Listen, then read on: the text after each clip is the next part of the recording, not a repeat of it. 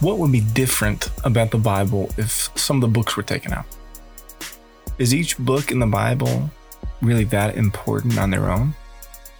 Would we as Christians today really lose out on something if we didn't have every single one of the books? Today we're looking at the book of Acts and why the Holy Spirit has placed this book in our Bibles today on this episode of Daily Jumpstart.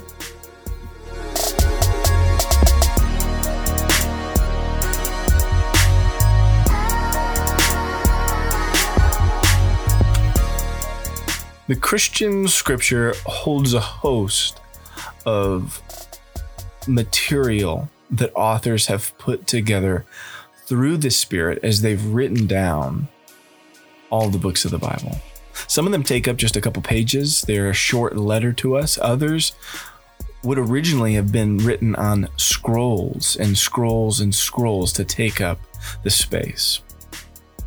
The book of Acts, or the Acts of the Apostles, accredited to Luke, the man who wrote the Gospel of Luke, is, in the words of D.R. Bach, probably the largest and most neglected portion of the New Testament, the book of Acts.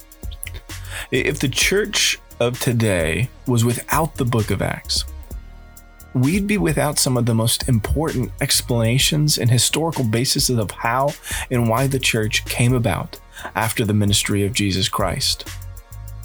So on this episode, I want us to just take a moment to look at this idea of the importance of the book of Acts. First, we need to note that both the Acts and the Gospel of Luke are connected by the same author.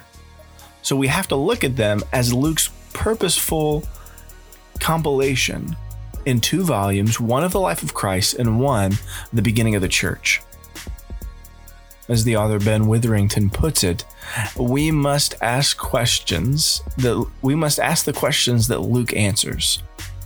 We need to be thinking what he's responding to, and we need to understand, as he puts, Luke's agenda was not ours.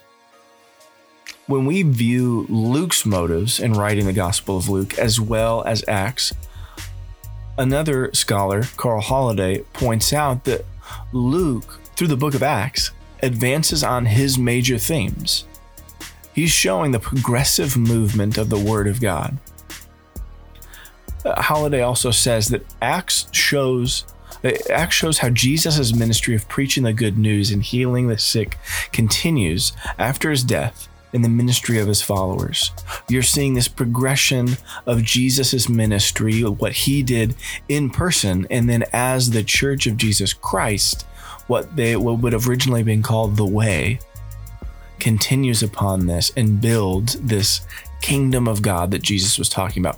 When they're read together, Luke and Acts connect the works of Jesus to this, what ends up being a majority Gentile, which means outside of the Jewish culture that Jesus was a part of, that the Old Testament spoke to. You have a majority Gentile church that the years later that Luke would be writing to and really out of. Without Acts, the church suffers something huge historically, and it suffers without having this outline of continuity.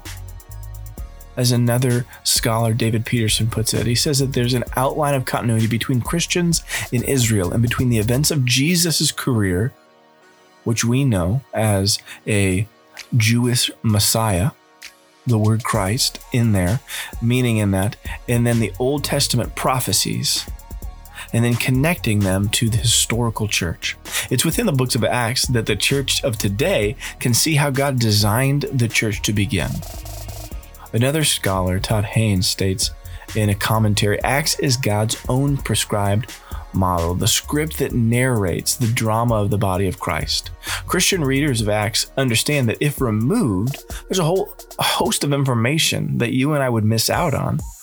And not just the historical church, but what our basis for what we know as a church comes from.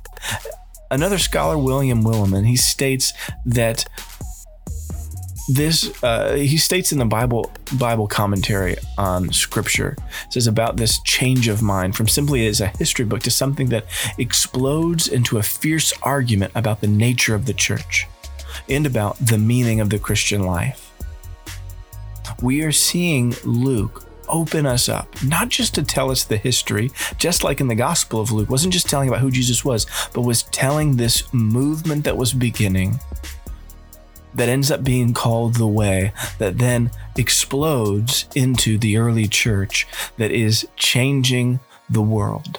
The story that Luke begins in the Gospel of Luke would be incomplete without Acts.